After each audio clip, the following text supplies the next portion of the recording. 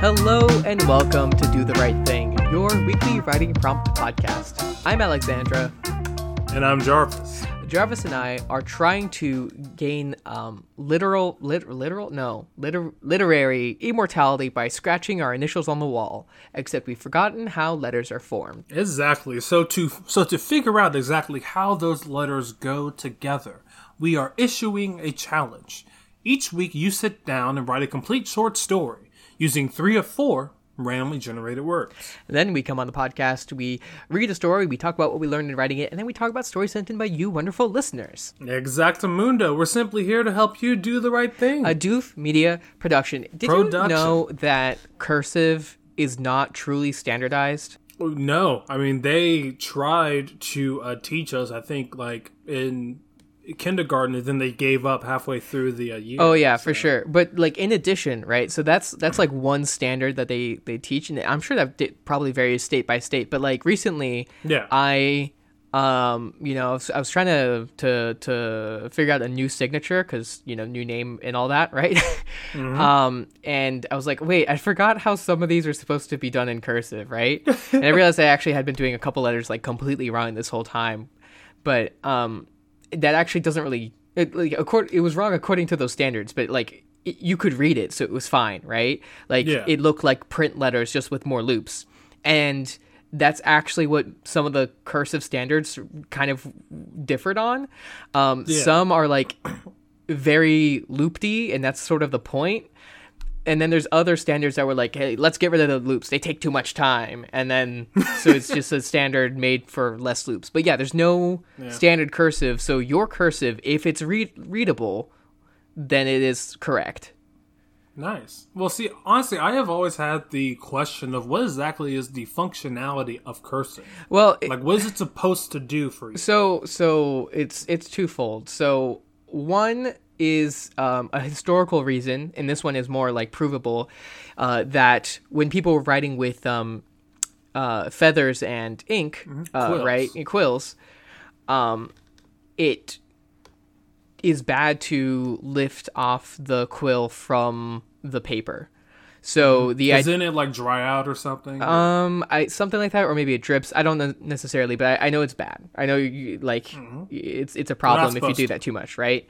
Or it's a hassle or something. So the idea was to keep the quill connected to the paper as much as possible.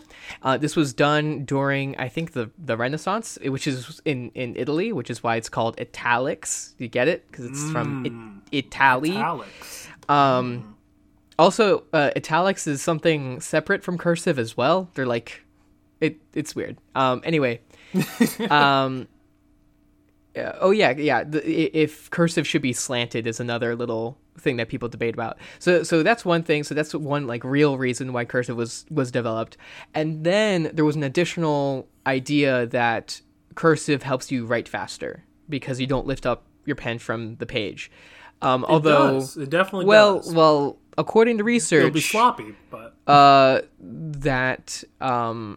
there was findings that like it actually didn't really affect things that much, or at the very least that was a difference very, very hard to measure.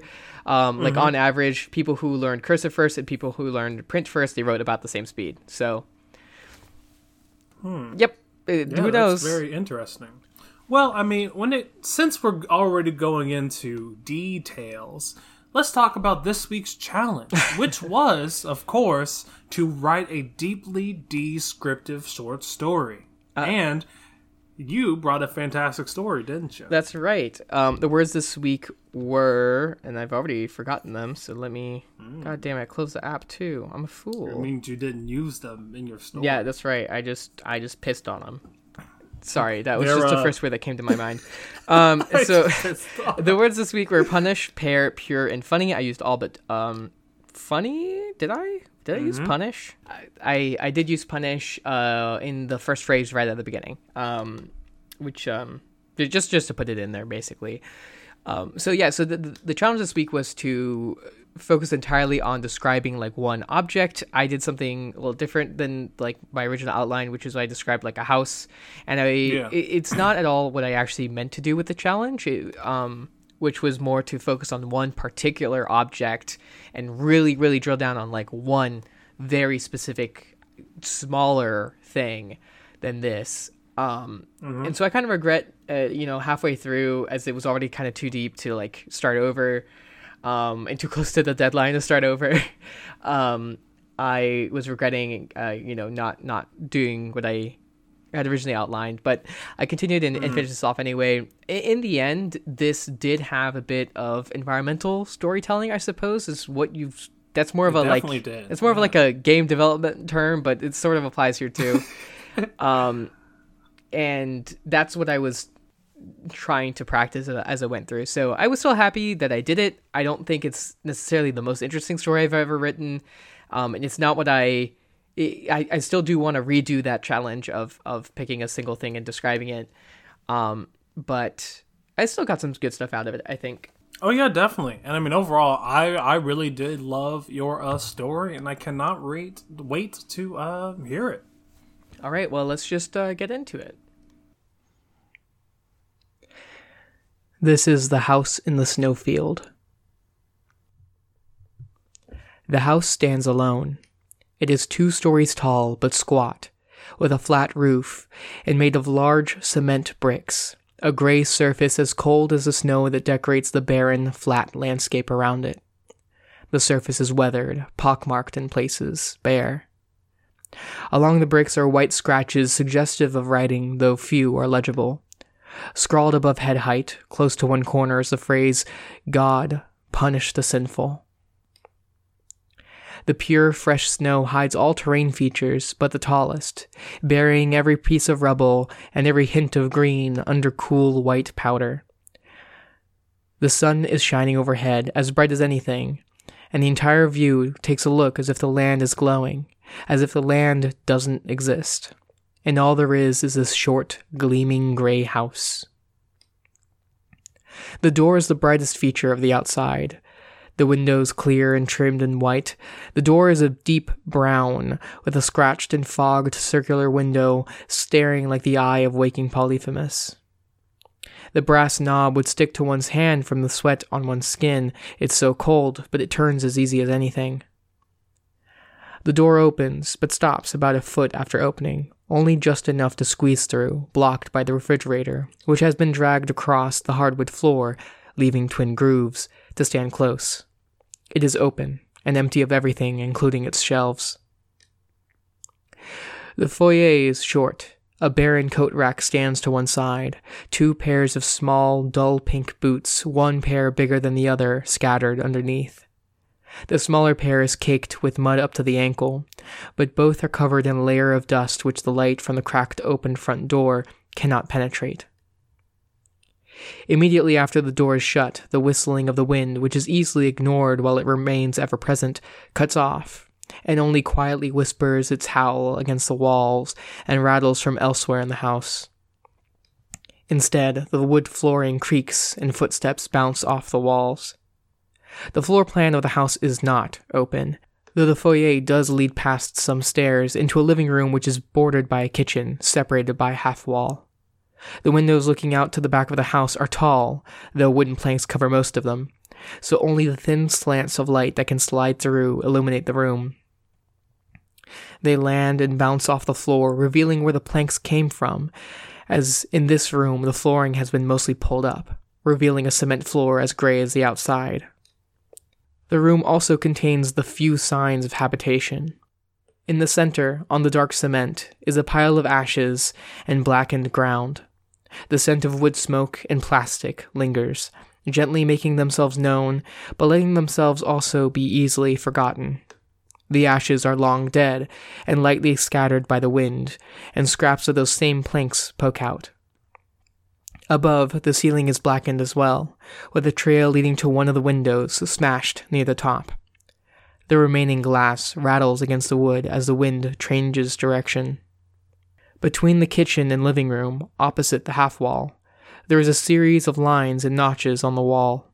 They begin about 4 feet above the floor, 3 columns of them, one in purple marker, one in green marker, and another in notches. The first purple line is labeled 4 years, and just to the right and 3 inches below is another labeled 3 years in green. They extend for a few more years, always matched with the corresponding one in the other column, before vanishing abruptly when the purple is labeled 8 years. There is one more label above the green column, but carved in short, straight lines, as if someone merely stuck a blade straight at the wall to cut them in. It reads 23, and it is much higher than the rest.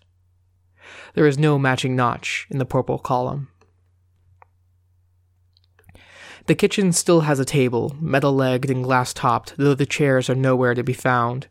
The counter is false granite, polished, scratched. In the grooves, there are quiet red stains. The stove, a space away from the gaping space the fridge had, is old. The grill is missing, as well as the parts in one of the burners. It smells of steel and oils here.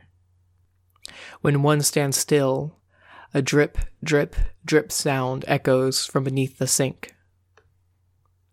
Back to the foyer, the stairs are carpeted and filthy, deeply stained with mud and other things as one walks up. It smells faintly of mold. Upstairs, the carpet continues, though the stains fade a bit. The mud left behind on the ground floor. There are 2 bedrooms. The master bedroom is more lived in. The drawers left open, scraps of clothing left behind. The bed is unmade, and the sheets have holes in them. The bedding disappeared. The room smells faintly of sweat and wet dog.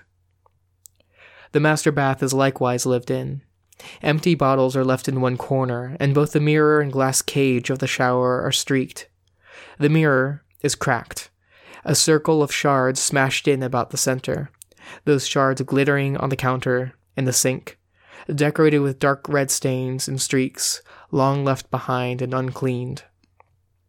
In the other bathroom, out in the hall, things are left similarly ragged, though a toothbrush, bristles spread wide, is left in the sink, head in the drain.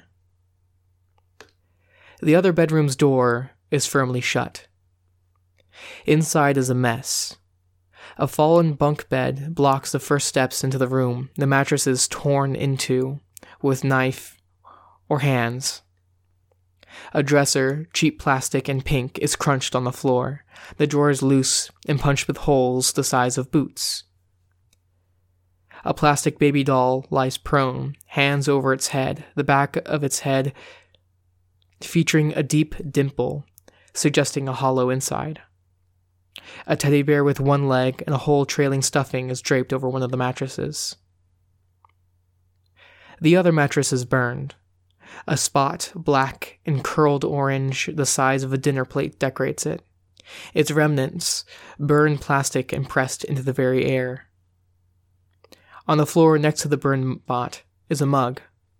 On its side, empty. The mug reads, "Best sister this side of the Mississippi." The text is faded, as if fingers had rubbed over the porcelain surface long enough to rub away the paint. Wow, wow, wow. What a fantastic story. I honestly just really liked sort of how everything that you describe within this story has a solid connection to the previous and forthcoming thing that you are going to, go to. It feels very much so like we are just in the eye of a camera, going from a wide shot, then, a like mid on the door, and then a close up on the handle, and then so on, and then so forth. And really, I guess my biggest question is this a real place that you're trying to describe, or did you just come up with it? And exactly why did you choose to focus on this place? So yeah, no, it was made up. I definitely drew from like an old house that I lived in, but it was mostly made up. Basically, I just like picked a description and started going through it. The initial like seed of it, basically, of like, oh, this is why I want to write this, was the idea of the notches on the wall and stuff, and sort of just like, former inhabitants and current inhabitants and stuff. And that was basically like the entire motivation for it, and it just kind of slowly came from there. And it definitely did help with writing it just like that I could just have a path of just like, let's describe the outside, and then the entryway, and then this room and that room. So writing it wasn't too difficult, but I definitely struggled a little bit with keeping things interesting. Yeah. Well, I don't know if I would say that. So it's like one thing that I did find that could have maybe helped in, I guess, the purpose of what you were writing. Granted, I did really like it, and I did really like this place that you were describing, and you really did bring it to a life through your text. That is without a doubt.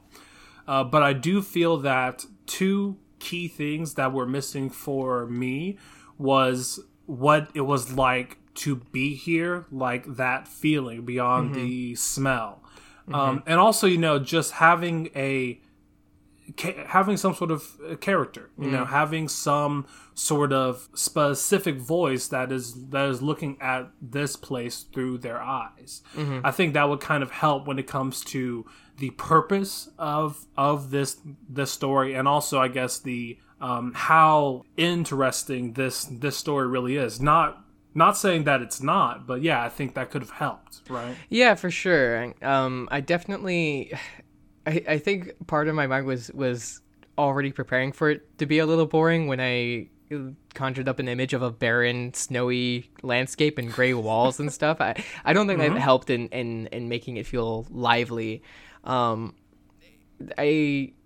character would have worked. I think even like an animal or something that's alive and interacting with this world, I think would have made that more active for sure. But I mean, like, at the same time, you did have like a lot of moments when you were talking about previous residents that I thought was really, really strong.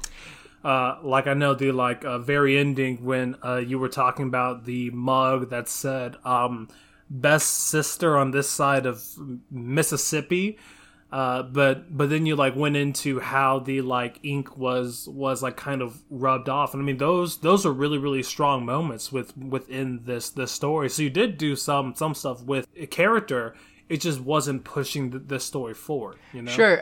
So actually, a question: what do you think happened here? Because I had something in mind, especially as it grew and kind of came together towards the end a little bit, but definitely I was just leaving clues rather than showing it, or I guess it is showing versus telling, but you know what I mean, where it's I don't actually know how much I made it onto the page. Well, so based off of what I read, I do know that of course there was some sort of family there, and they have probably been there for a while based off of the purple marks on the, I guess, door frame that has ages next to it. And of course, there was a bigger, younger sister who had a larger room. But I was a bit unsure as to why the fridge was pushed against the front door. So in my mind went straight to Fallout. There must have been something that probably happened within the town that caused this family to have to barricade themselves inside. And that's kind of where I thought it was going. So yeah, that's kind of what I came up with. Am I right? Am I close? Yeah, so that's about half of it. So okay, the intention, and again, totally fair. If you or listeners didn't get all of this, I have no idea how much I actually put on there. But the idea is that there was a family living here originally, before anything bad happened, which is where all the purple and the green marks come from, and the boots and the bedroom, the bunk beds and everything. So there was a family living there, and then this awful thing happened or whatever, and then the family left. Which is why the markers stop, and then at some point, at least the younger sister came back, which is where the last notch comes from. That she came back and measured herself up again. And then so she lived there for a little while, which is where most of like the mess comes from, where the boarded up windows come from, where the fridge comes from, because she had to stay safe for whatever reason. But she eventually left. She got upset somehow. She like punched that mirror. She trashed her kid's room. Was about to set it on fire, but then put it out with that mug and then left it there, and implying that the older sister, is no longer around. And that's basically everything that I had intended to be in there. Nice. Well, yeah, I can definitely see the breadcrumbs you were leaving. And I think something that could really work in this story is if you do bring across how lively this place used to be, and then compare that to the place that you are describing. Yeah. Only because as I was reading it, I like knew that time did pass, but I wasn't sure about how long. I knew that something happened, but I couldn't really find anything that gave me a definite answer.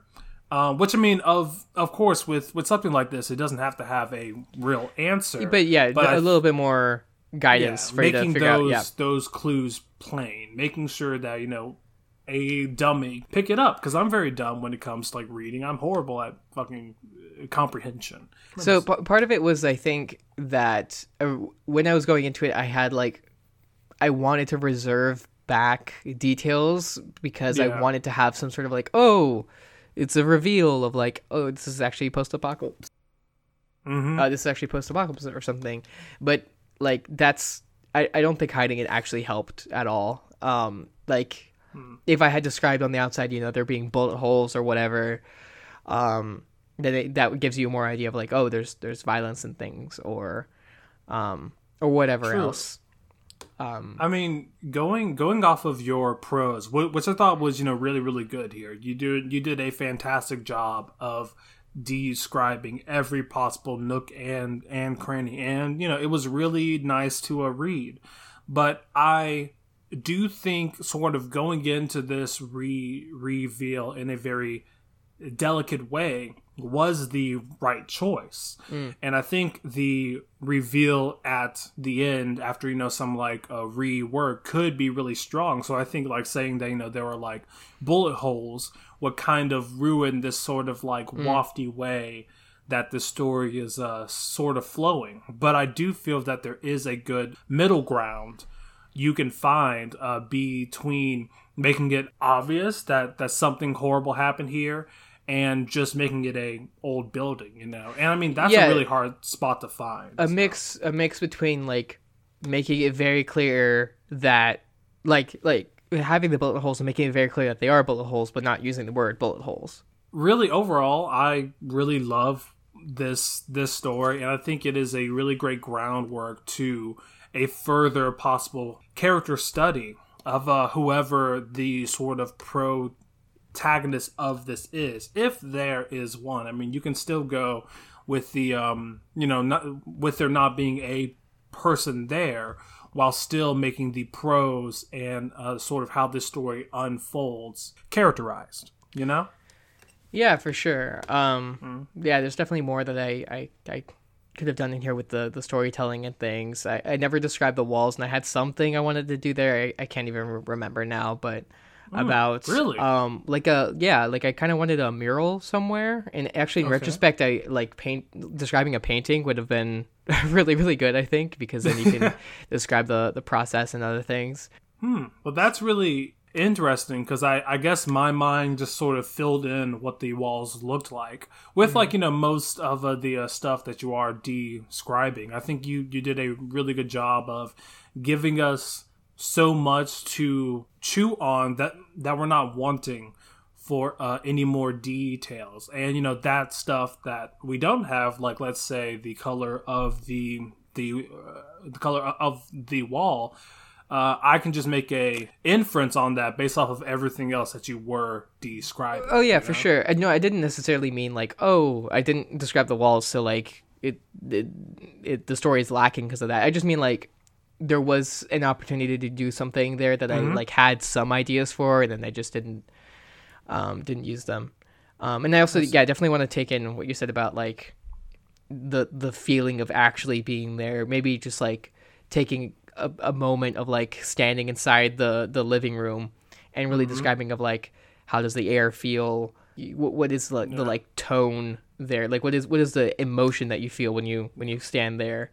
But you were like almost there when the front door closed, and then it was something like and then a cool chill came in, which I like really liked.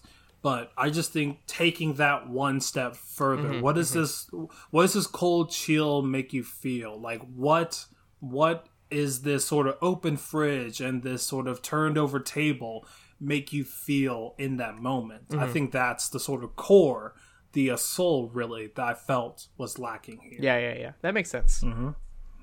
I mean, honestly, overall, fantastic.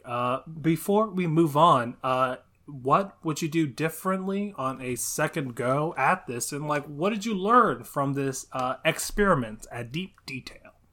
Yeah, so one, I do want to do the actual challenge a bit more in describing that single object, but I on more environmental storytelling stuff, I definitely did feel like that there was stuff to learn there. There was like stuff where I would write and I would go back a lot for this as I figured out what sort of happened.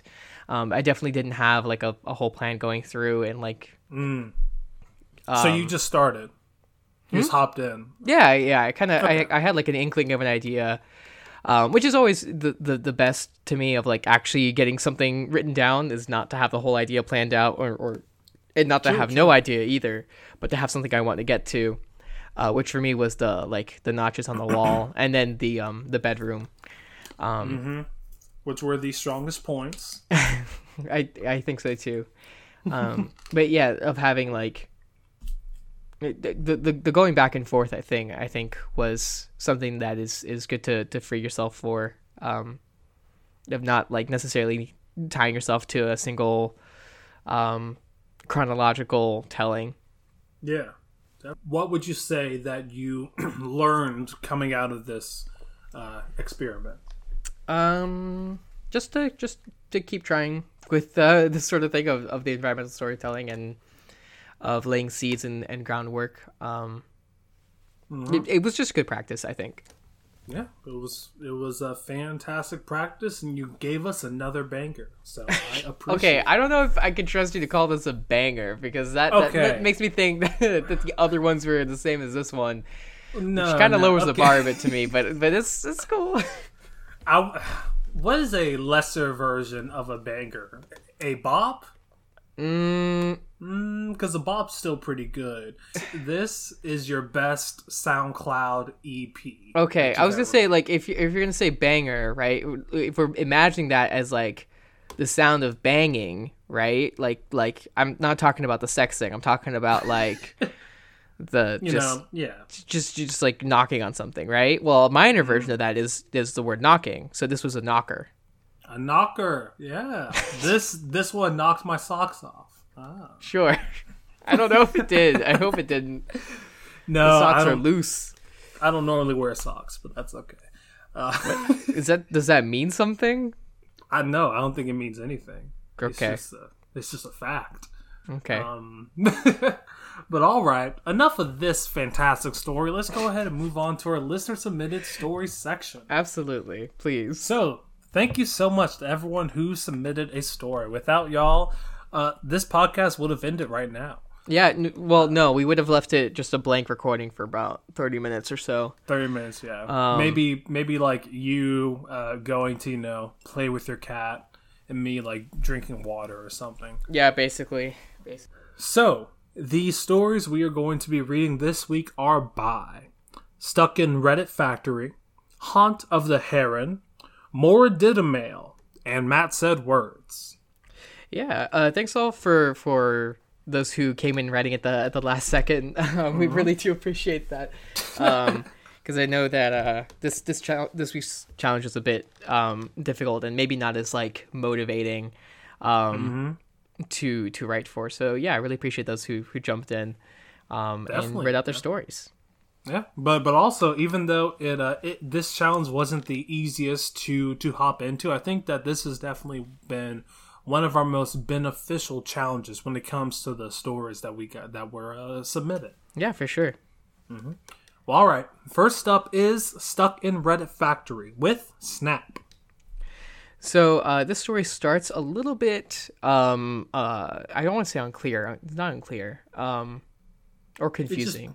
It just throws you in there. In a point that is not clearly defined to start with, right? But it goes on to describe this image that you will hold in your head with this cat that is waiting over a tunnel for bugs and other things. It's now described as a murder tunnel about halfway through.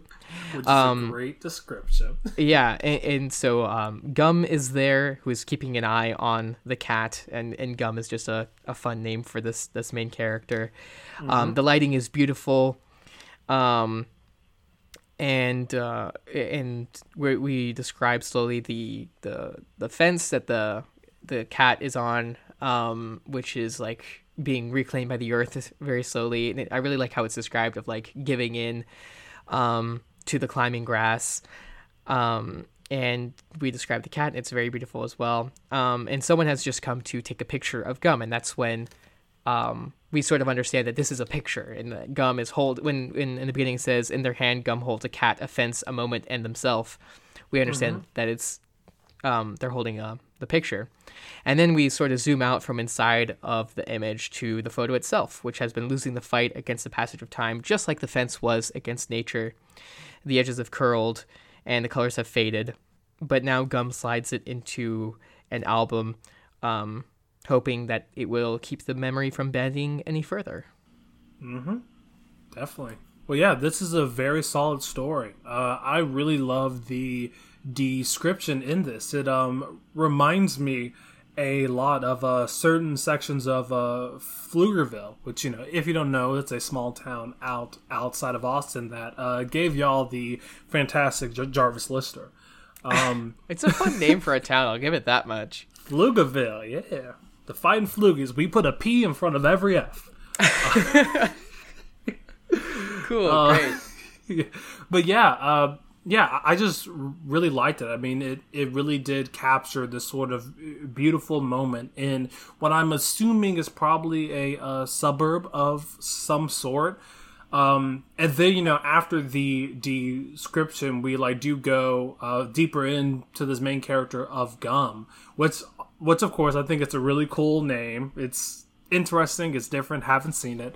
But at the same time, we do get a very solid fact that Gum does have a certain amount of longing, either for this picture or for this moment. So I mean, overall, I just think that was done really well, and you did a really good job at sort of making this setting purposeful. So really, really great job. I really do love the parallelism of the passage of time and nature, and just the sort of personality that's given to like all of these objects that are being described are frozen in time, but they're also under action as well. The fence is, it's just a fence, but also it is being claimed by the earth. And I thought that was a really cool way of making these objects have a personality of their own and a tone, and making them last more than a moment, I think. Definitely. Well, all right. Thank you so much, Stuck in Reddit Factory. Up next is By Haunt of the Heron with an untitled story. That's right. So this story is very, very cool. So we sort of slow reveal of where we are. We're at this town, Southcliff, basically the edge of the world. So far to the south, there are these mountains that everyone used to understand as the edge of the world, until some people dynamited a tunnel all the way through these Mount Everest height mountains, until they finally got to the other side, where it's freezing cold, where it's now labeled Southcliff. So And here we describe what this place is. It's this little town that they know they're at the edge of the world, and they've kind of given up on exploring any further. Or the edge of the world becomes a confusing of title, but these explorers, they don't explore any further. They kind of feel that it's futile, but like they think that they could, because beyond this cliff down way below, and it's a mountain length down to the bottom, is this ocean. But it's not just an ocean, it's this roiling mess with these shifting multi-hued clouds with waves that are hundreds and hundreds of feet tall, with storms with so much lightning that it shakes the earth, and everyone has to wear earplugs whenever the lightning is spotted to not get damaged from the thunder. And just this really a sort of mythical, sublime sense of a gigantic and overpowering nature beyond that. But even beyond that, on perfect nights where everything's clear, the main character says that they can spot very far off in the distance another cliff on the other side. They can only be spotted sometimes, only if you kind of really try to see it. And sometimes they see what they think are people there, which worries them and but also excites them at the same time. But now they're getting old, and it's harder to see that cliff with their failing eyesight, or maybe their failing interest. And that is sort of the moment that we leave off of, that they're sort of losing sight of this grand vision, even though they know that they can't really get there, at least anytime soon, considering the obstacles. They are affected by the memory of it and the idea of it. Yeah, definitely.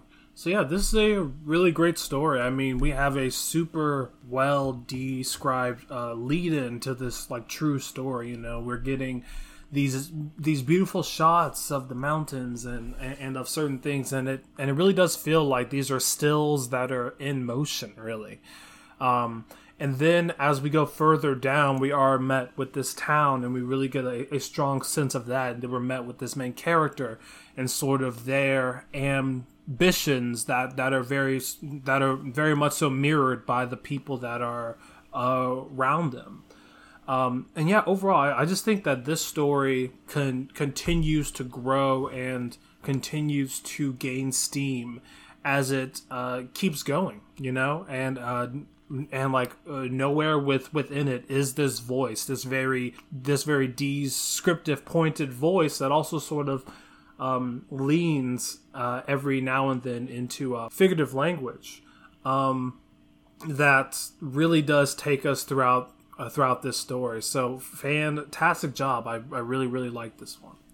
Yeah, so Haunted of the Heron says in one of their comments that this story was actually very, very rushed, and you know, they didn't feel super great about it, basically. And I think that might be true, but this story is wonderful, and I absolutely much prefer someone to submit a rush story than not at all. So yeah, thank you so much for submitting, and don't worry about, you know, things being rushed or anything like that. I absolutely think it's still worth it to you put in an idea to the page and carry it out and see what you can do with it, because I really enjoyed reading this.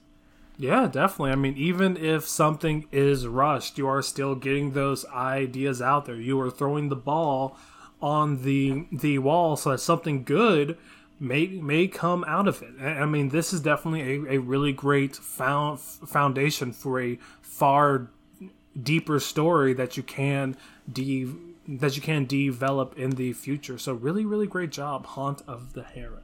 Mm-hmm. All right, and up next is Mora Diddamail with an untitled story. Well, so in classic Matt Freeman style, this is a sci-fi story that doesn't appear to be in the beginning. So we have here this really beautiful image of a cottage in the woods, and it's just a kind of an idyllic place. A cottage by a small dry stream bed. And some stones and things like that. And then we take a parenthetical to describe how this is not actually a true geographic landscape. This is something constructed artificially, but so detailed and so imperfectly done that it feels utterly natural, and the knowledge that it is false and persuasion of it being natural sort of wore out, and then the feeling of it, though, it standing in the glade of this forest, it's only as natural as a terrarium or a bonsai, still feels like true nature, where people can forget and really believe that they're just somewhere in the Pacific Northwest or something like that. And that's when finally we see that there's a couple things wrong. The light's too diffuse, and it's still not quite real. And when the viewpoint walks up a hill, they can see the horizon, which lifts up into the air, a landscape that revolves around in a cylinder rather than an actual planet. And above, instead of a real sun, it's another long cylinder, a light that shifts back and forth from one end of the cylinder to another. And so we describe this, I forget what they're called, but basically a giant space station that just feels like nature. Mm-hmm. But even though it's not real, and even though space is actually just some amount of space below their feet, this does feel like a natural, real place, and that kind of makes it worth it in itself. Or that makes it worth it even if it's false. It's a illusion that is worth giving into. Mm-hmm. Yeah, definitely. I really dug this story. I mean, I think the use of second person is really well placed within this story. I mean, it's mixed with this really great detail that really does bring you there, and it makes you feel like you are walking throughout this place. And I really did like the twist of this cottage being fake. And I do like the sort of question that is being asked. It's like, even if it is fake, but it feels very real. I mean, does it even matter that it's fake in the first place? And I just really like how that sort of idea is being shown through how the sort of imperfections in this place is being pointed out. And I love that as we are progressing through this story, the camera is kind of being pulled out, and we're able to see even more, and then we're able to see, oh, they're in space, oh, there's this, oh, there's that. So yeah, this story does a fantastic job of, I guess, discovering itself, and it really does take you with it step by step. So fantastic job. Mm-hmm. Well, all right, our last story for this week is by Matt Said Words with a untitled story. People really hate titles this week, I suppose. I know. I mean, hey, who needs them? Who needs them? I didn't title my story, actually. So, well, okay, I didn't when I wrote it. But you did when you posted it? I did it when I read it, though, because I haven't read it yet. So you'll have a title when I read it. So it actually does have a title. So tell me what the title is, because I don't know what the title is. Anyway... so this story starts off with My Dearest Red. So this is actually a sort of fanfic, I think, of This Is How You Lose the Time War, which was covered by the Doof Book Club just a bit ago. And I heard very, very good things about it, and I still have to read it at some point. But this is a really beautiful story that stands on its own and describes this tree that has grown over a very, very long period of time. So there's these two rivals, Blue and Red. Blue's writing here to Red, and Blue is now like taking the time to enjoy this tree that Red has sort of grown as a message for them. And they're like sort of rivals, but clearly they care about each other very much as well. And we just describe here of all the ways that Blue has enjoyed this tree and felt it and used it to think of Red, right? How was it for you nurturing the seed to seedling? How was it spilling life-giving waters onto its earthen womb? And sort of just wondering of like what it was like to be there while this tree grew. And we describe here Blue taking a bite of this apple, and it's wonderfully sensory. I almost said sensual, which was like sensual. Yeah. Which is it's really, really great. And I want to describe some of I want to read some of it. The ensuing bite lit my tongue with the flavors of the ground you must have tread, the boots you wore, the spring water you fed it, and the hands, your hands, that cared for it. The skin was bitter and vital, sparking the rational feeling that I would be punished for desecrating its pure life, only to be invited back by the intoxicating sweetness of its pale and fleshy innards. I savored the bite as its texture and crisp skin turned mealy on my tongue and gritty between my teeth. I felt as if I could plant a seed of that apple and grow you. So that's just a wonderful... I think the story is basically like the ideal version of what the deep description, challenge is sort of done. That going into like not just like the taste of an apple, but like the feeling of it as it changes over time, I thought was just brilliant. Yeah, so it describes this whole tree and how it grew and what it was like to be around it, before finally describing how Blue cut down the tree to find the message that Red left for it. Sort of like, yeah, yearning for each other, even though, as I understand, they are some sort of enemies, but they want to communicate with each other this way. And it's just this really beautiful moment shared over time, like a message created over decades and received some amount of time later. Mm-hmm. Yeah, definitely. I mean, the prose within this story are just beautiful. I mean, as soon as you start reading, you're just hit with all of these sort of twisty, turning lines, and it's almost sort of intoxicating in a way, because like as you keep reading, you feel the emotion that Blue is really putting into this page, and like you can tell sort of how their dynamic works between Blue and Red, and you really understand the whole purpose of why Blue is really writing this. And I mean, overall, this story has no fat whatsoever. It just keeps pushing and keeps going, and then you are hit with more about this tree. And I just really love the moment of the apple, as you said, how it's like juicy and crisp, but also you can feel the like work that was put into it.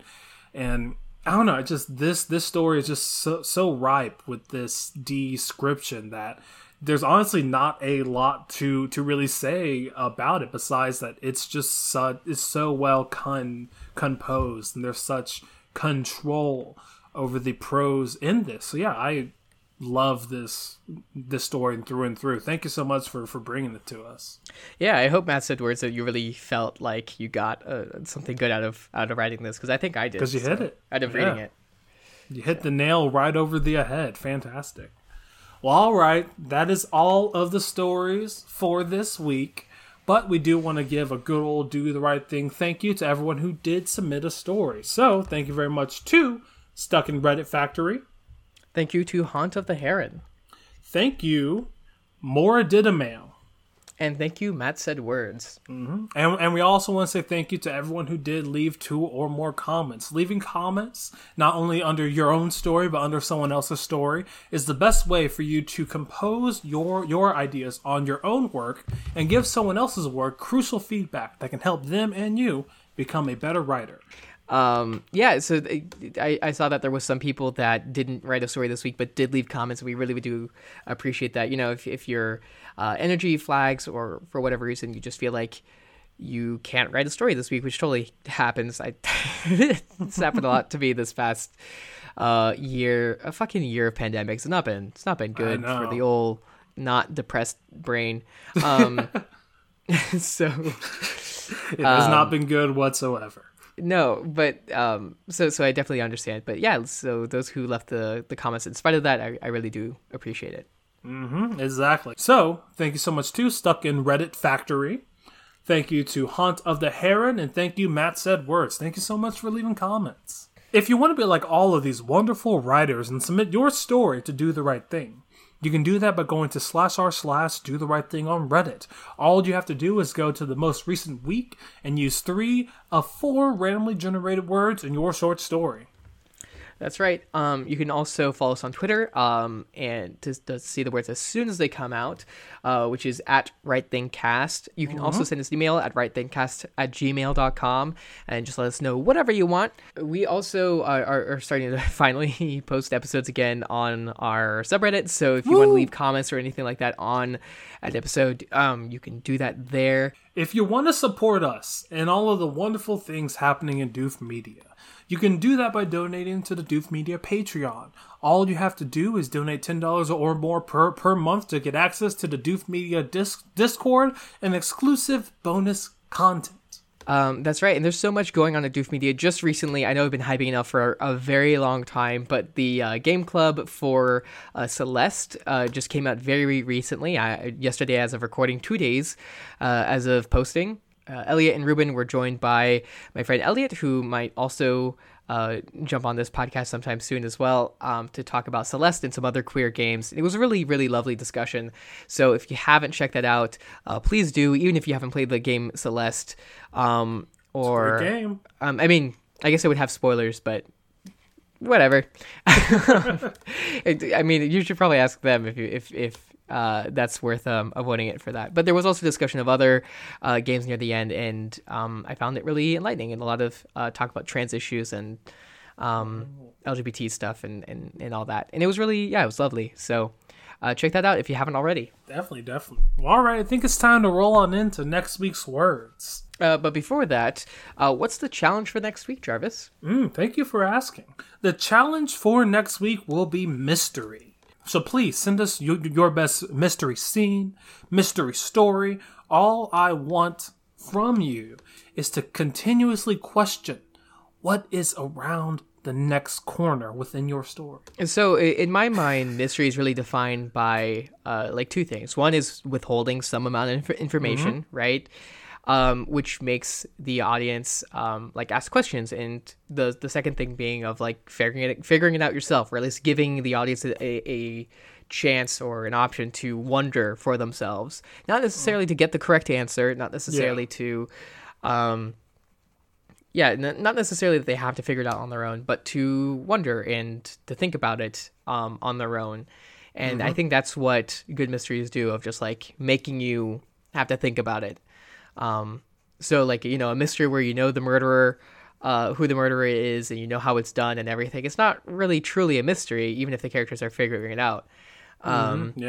Also, I have found that a really good mystery has a core conflict that does not have a obvious or clear answer to it, That's right. And I mean, some stuff can be known. Like, you can know who the murderer is, but not necessarily like why they did it or how or whatever else. And of course, you don't actually just have to do a murder, but that is a classic way to go. So, don't shy away from it for practice. But, it could be a theft. It could be a wondering of like, what is the secret of some system or magic, or why did someone do anything, really?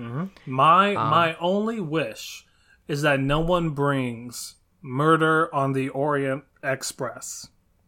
Sure, it might have been done a couple too many times, but if you want to do a twist on it, go for it.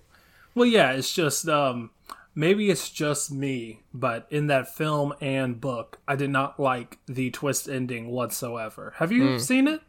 No, I have not. Oh, well, then you have no clue what I am talking about. But that's right. If you have seen the movie, you know exactly what I am talking about. I think it's too convenient, and it barely makes sense. Sure. Maybe I'll watch it tonight. Who knows? My mom's never stops recommending it. I think the best part about that film is the cinematography. I think you will really like that. Sure.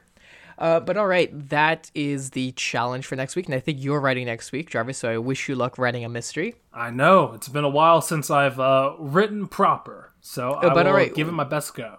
What are the words for next week? Thank you so much for asking. The words for next week are temple, patrol, slip, and asset. So temple, which I think has two primary definitions. Place temple, of worship. Like a holy place of worship or anything like that. It could be a sacred place. That could also be used ironically, right? A gym is a temple to the human body, I suppose. Mm-hmm. Yeah. but also your temples, which is just the sides of your head, basically, where people rub whenever you get a headache, right? There is the next word is patrol, which is to sort of search an area repeatedly for intruders or anything like that, for the unexpected. So usually police patrol, but it could be something else, some other military thing, or you could just patrol for, animals or anything else. There's a lot of options there. Slip, which I think is a pretty broad word. So you can slip and fall. A slip of paper is a small piece of paper. You can slip someone something.